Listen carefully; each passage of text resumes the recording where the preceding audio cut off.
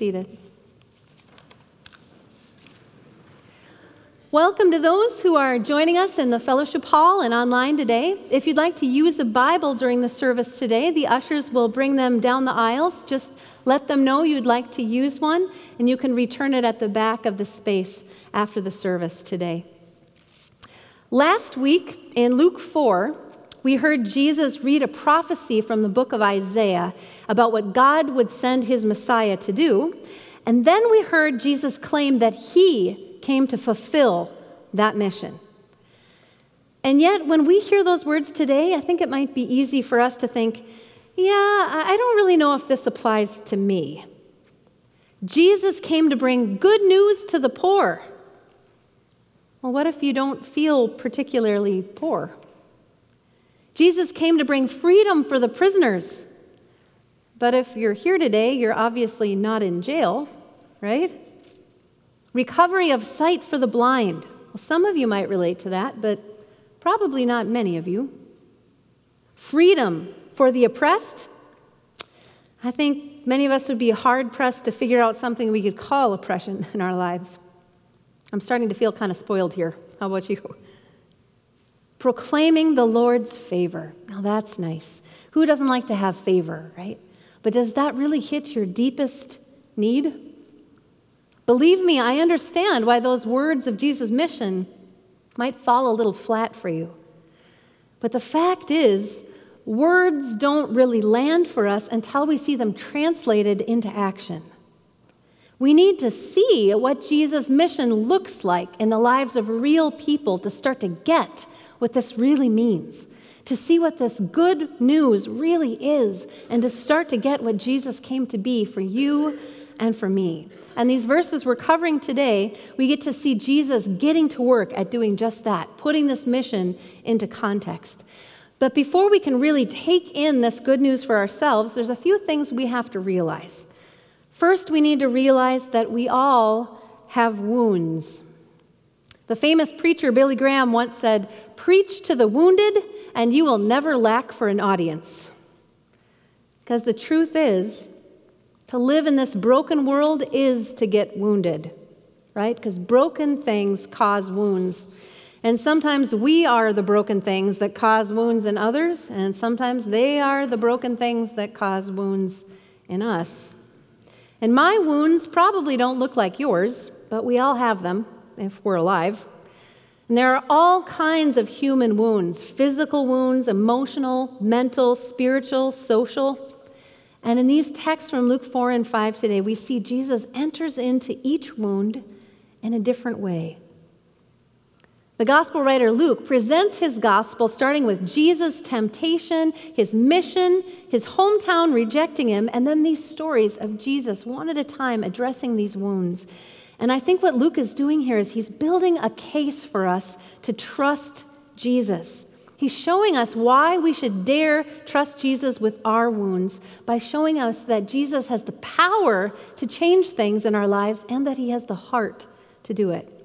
Because if you have a need, you're not going to waste your time talking to someone who doesn't have the power to change anything, unless you're just venting. And you're really not going to waste your time talking to someone who you know won't care. Nobody wants to set themselves up for that, to get rejected or to dismissed, or even worse, pitied.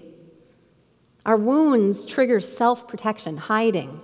And if self-protection cuts us off from each other and from God, we obviously need someone to find us. And this mission statement of Jesus shows us that he came to take on our wounds and to bring us back in wholeness into the favor of God.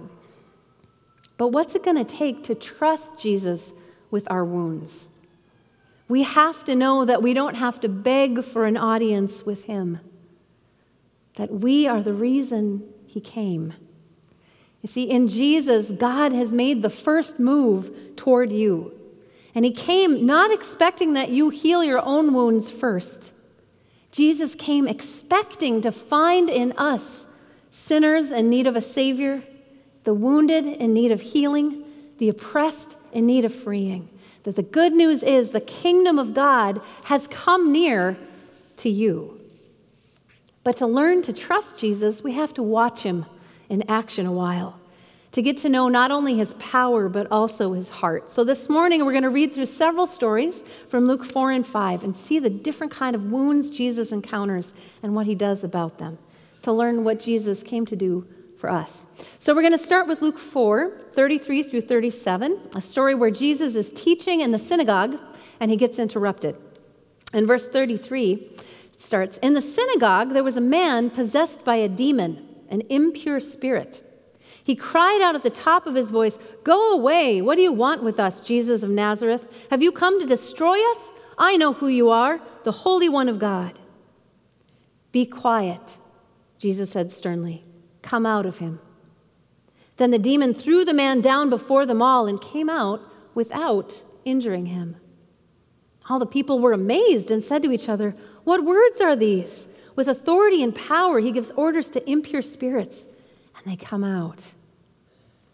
Jesus said he came to proclaim freedom for the prisoners and set the oppressed free. So how did this man end up oppressed and imprisoned by evil? Well, at some point, this man must have opened the door to be led not by God into loving God and neighbor, but by a power that sought, as Jesus identified the devil's work in John 10, to steal, kill, and destroy. Because the things coming out of this man's mouth were not directed by him, but by the influence of evil that had a hold of his life. And in this particular case, this man was full-on possessed by a demon. Now, I don't claim to have the spiritual gift of being able to discern such things, but in my opinion, I think that that's fairly rare among us nowadays, that the evil one chooses to work that blatantly. There are far more subtle ways to sabotage our souls and tear us from God and one another. But this man in the scripture was very obviously oppressed, imprisoned by something that is not him, an evil that's taken root in his life, maybe through bitterness or anger or a hurt that kept him from seeking God's presence, and evil rushed in to fill the void. But when Jesus sees him, Jesus immediately sees the problem. He sees that this man taunting him is not the enemy. This man is the prize, the treasure worth fighting for. And what does Jesus do? He rebukes the wounder. He commands the evil spirit, "Be quiet, come out of him." Jesus has authority to claim this man's life as territory of the living God and evict the trespasser. And in doing that, he sets this man free to be who he truly is again. Now, what does that story teach us about Jesus? Does Jesus look at this man and say, "Wow, I guess he made a bad choice, too bad," and walk away? No. He sees in this man that he has been wounded in such a way that he invited into his life things that lead to death instead of life. And what he needs is not judgment, but help, intervention. Jesus takes action to rebuke what's not meant to be in our lives, to free us instead for what is. Because of the love of God, he cares enough to wade into that battle for us. Now, as I said, I think full-on possession is pretty rarely seen these days, but I do believe the powers of evil are regularly hard at work harassing us, and that we can fall prey to those influences that seek to steal and kill and destroy. But, beloved of God, you do not belong to them. They do not have power over what Jesus died and rose to redeem, and that's you. Jesus came to break those kinds of chains. Have you been listening to the lying voices of the enemy of your soul? It's time to invite Jesus in to rebuke those voices and replace them with his own. Because Jesus has the authority to claim you as the territory of the living God and post a no trespassing sign on your heart by his Holy Spirit, who takes up residence in your life instead.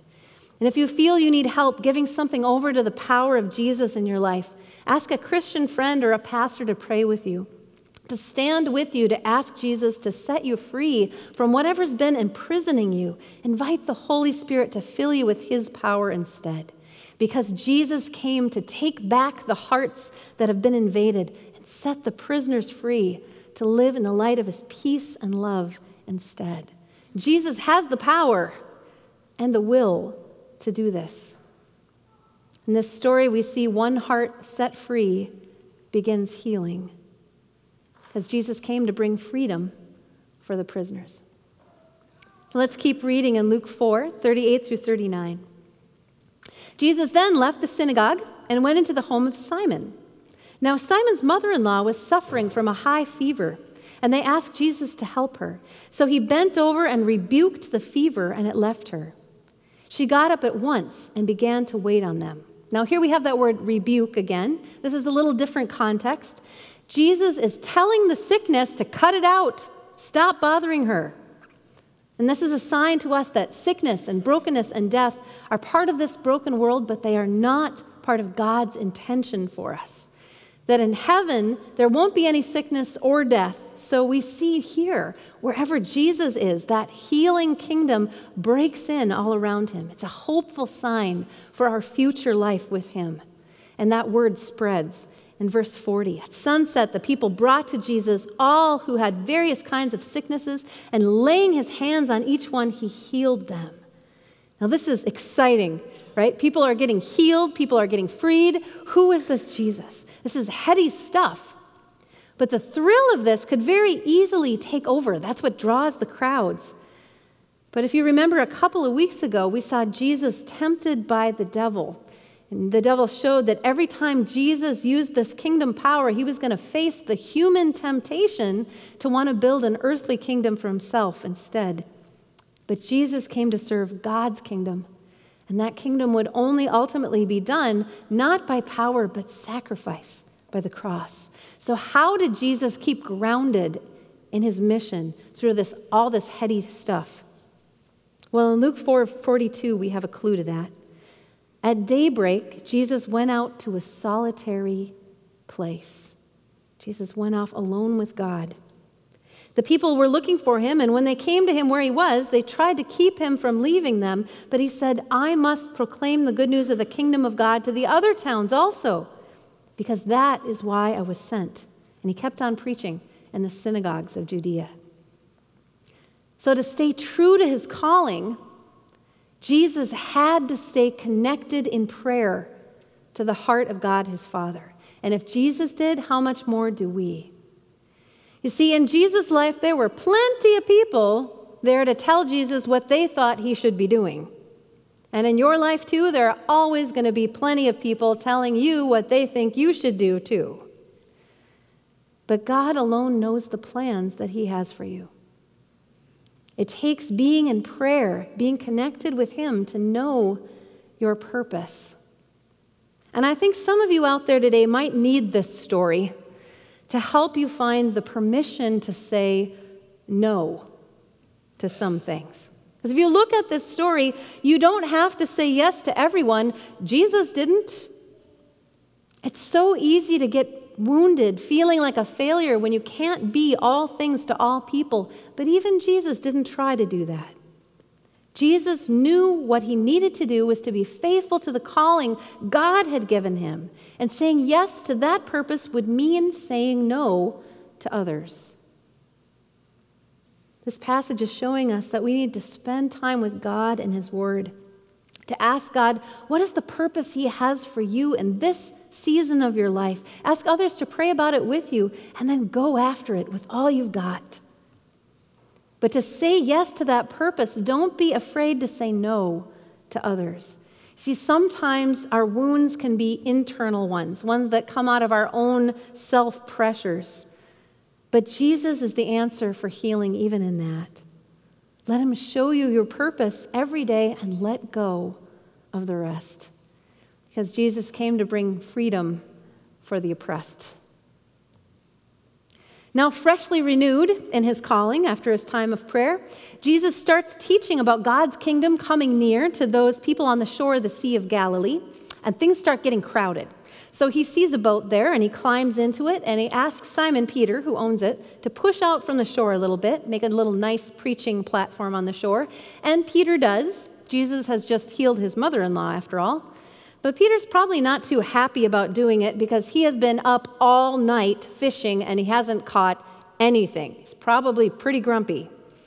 And when Jesus is done preaching, he asks Simon to put out his nets again in the water. And Simon answers, "If you say so."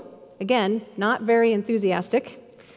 But then suddenly those nets that had been empty all night are overflowing with fish. And Peter's response is to fall on his knees in front of Jesus and say, "Go away from me, Lord, I'm a sinful man." Now that might seem like a strange response to us, but it points to a wound, doesn't it? Because what is Peter really saying? He's saying, I'm not worth it. I'm not worthy of being in the presence of someone like you. What are you doing here with someone like me? And Jesus answers him, giving you a new job. Jesus said to Simon, don't be afraid. From now on, you will fish for people. See, Jesus sees this wound, this unworthy feeling in Peter, and Jesus answers it. I see the sinful man you are, but I also see what you will be, what you are with me. And that, Peter, is who you really are. See, Jesus calls us into seeing ourselves the way that he sees us. All that we can be, not by our own power, smarts, experience, expertise, but what we can be just by being with him. You see, Peter was from a fishing family. He knew what he was doing, and he still ended up empty. But at Jesus' word, those same nets were filled. Jesus is enough. And with him, whatever it is that you bring to him, it's going to be enough for him to use to bless the world through you. Do you have that kind of wound? Do you ever feel like the Lord can't really use you, your past, your skills, your abilities aren't enough to be a blessing to anyone? Well, when Jesus looks at you, he doesn't see what you see. He sees what is and what will be in his presence.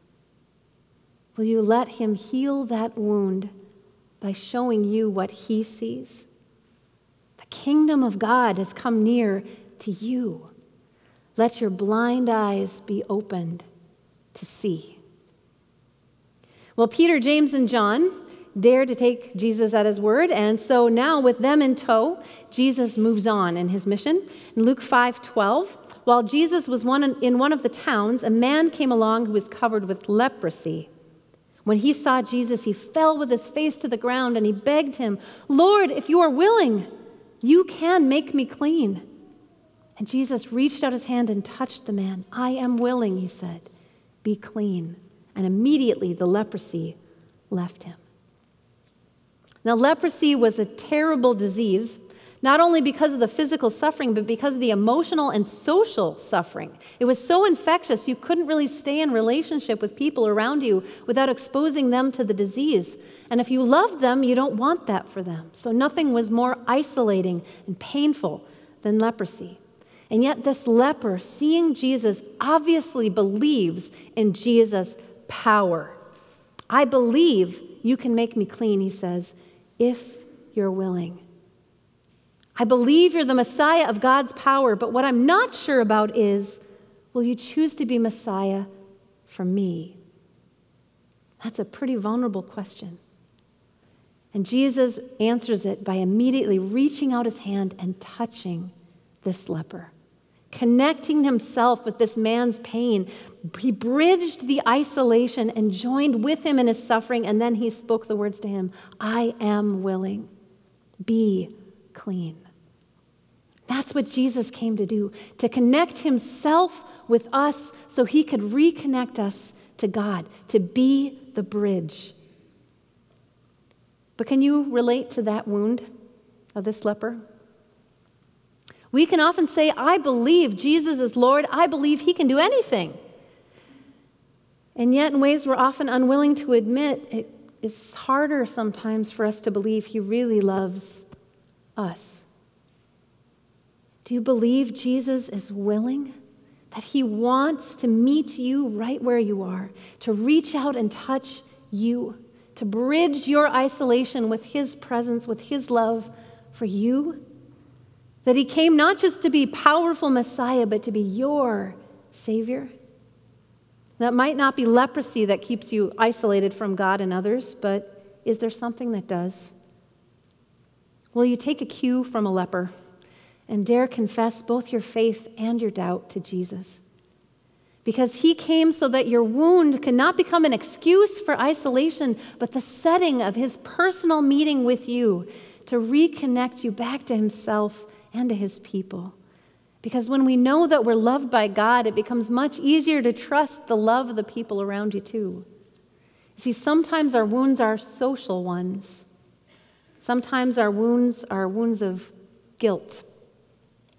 In Luke 5:17, some men end up lowering a paralyzed friend of theirs through the roof of a house to get to Jesus. They're very good friends, friends who trust the power and the heart of Jesus. They trust it to make such a difference that they think it's worth ruining their neighbor's roof to make it possible. But for this paralyzed man whose need for healing is obvious to everyone in the room, when he is lowered in front of Jesus, what Jesus sees is not what the room sees. Jesus immediately sees what this paralyzed man needs most is not healing of the atrophy of his body, but the healing of something that's happened in his heart. That this man is tortured by some kind of guilt, some need for forgiveness. Now, we can only guess at this man's story. Maybe he was the cause of this accident that paralyzed him. Maybe it resulted in the death of someone that he loved. But no matter what's the source of this guilt, this need for forgiveness, Jesus immediately saw this man would not be able to receive a physical healing from Jesus until he knew that his sin had been seen and acknowledged for the depth of what it actually is and fully forgiven. Only then could he dare believe that he could have a new kind of life. You see, sometimes our truest wounds are not actually what they look like on the surface, but Jesus knows them. I wonder if this man had been able to walk, if shame and guilt would have kept him away from Jesus. But thankfully, he had persistent friends who loved him too much to leave him without hope. And sometimes we too need friends who are going to help us come to Jesus to address wounds that we don't even understand ourselves. Is there someone that you can pray into the presence of Jesus this week, knowing that he's the healer of wounds we don't even yet understand? He came to proclaim to us the amazing grace, the gift of God's undeserved favor in him. The last story we're going to look at today is in Luke 5:27. Tax collectors were considered traitors because they worked in collecting taxes for the Roman occupation force. Nobody wanted to be around them. But look what Jesus does. Jesus went out and saw a tax collector by the name of Levi sitting at his tax booth. "Follow me," Jesus said to him. And Levi got up, left everything, and followed him. And then Levi held a great banquet for Jesus at his house. And a large crowd of tax collectors and others were eating with them. But the Pharisees and teachers of the law who belonged to their sect complained to his disciples, "Why do you eat and drink with tax collectors and sinners?" Jesus answered them, "It's not the healthy who need a doctor, but the sick. I have not come to call the righteous, but sinners to repentance." Now that's just Jesus being Jesus. Because if your mission is to preach good news to the poor, you have to go where the poor are. And if your mission is to free the oppressed and the prisoner, you have to go into the places where the oppressed are imprisoned and get them out of there. And if you're going to open the eyes of the blind, you have to find them, because they're not going to find you. And if you're going to proclaim the year of the Lord's favor, you have to find those who don't believe God could ever give them his favor. And that's why Jesus came into this broken world, because we all need that kind of rescue. Because we are all the walking wounded. Jesus has proven by the cross that he's willing to do whatever it takes to stand in solidarity with our woundedness. And he's proved by his resurrection that he is powerful enough to change that brokenness into a new beginning. See, in Jesus, the kingdom of God has come to you. Will you open your heart and receive it? See, Levi and the leper, Peter and the paralyzed, the demon-possessed and the disciples all need the power and the passion of Jesus to lead us back into the life we were meant to know in his grace. It's all by his power It's all by his heart. And today he's come for you. So bring your wounds to him today. His grace is sufficient for you. And let him invite you into the purpose for which you've been created, to join him in that healing mission for this world. Let's pray. Lord Jesus, we thank you that you, in your power and in your love, came to this world to be our rescue. Lord, we pray that today you would show us that we can trust you with our wounds. And we pray, Lord, that you would enter into them, that you would do what you do in us, that you would lead us into your love, into your purpose, into our callings. Lord, we thank you that you can be trusted with all of these things in our hearts and our minds. And we pray that you would continue to teach us what it means to be your people and to be your disciples in this world. All these things we pray in Jesus' name. Amen.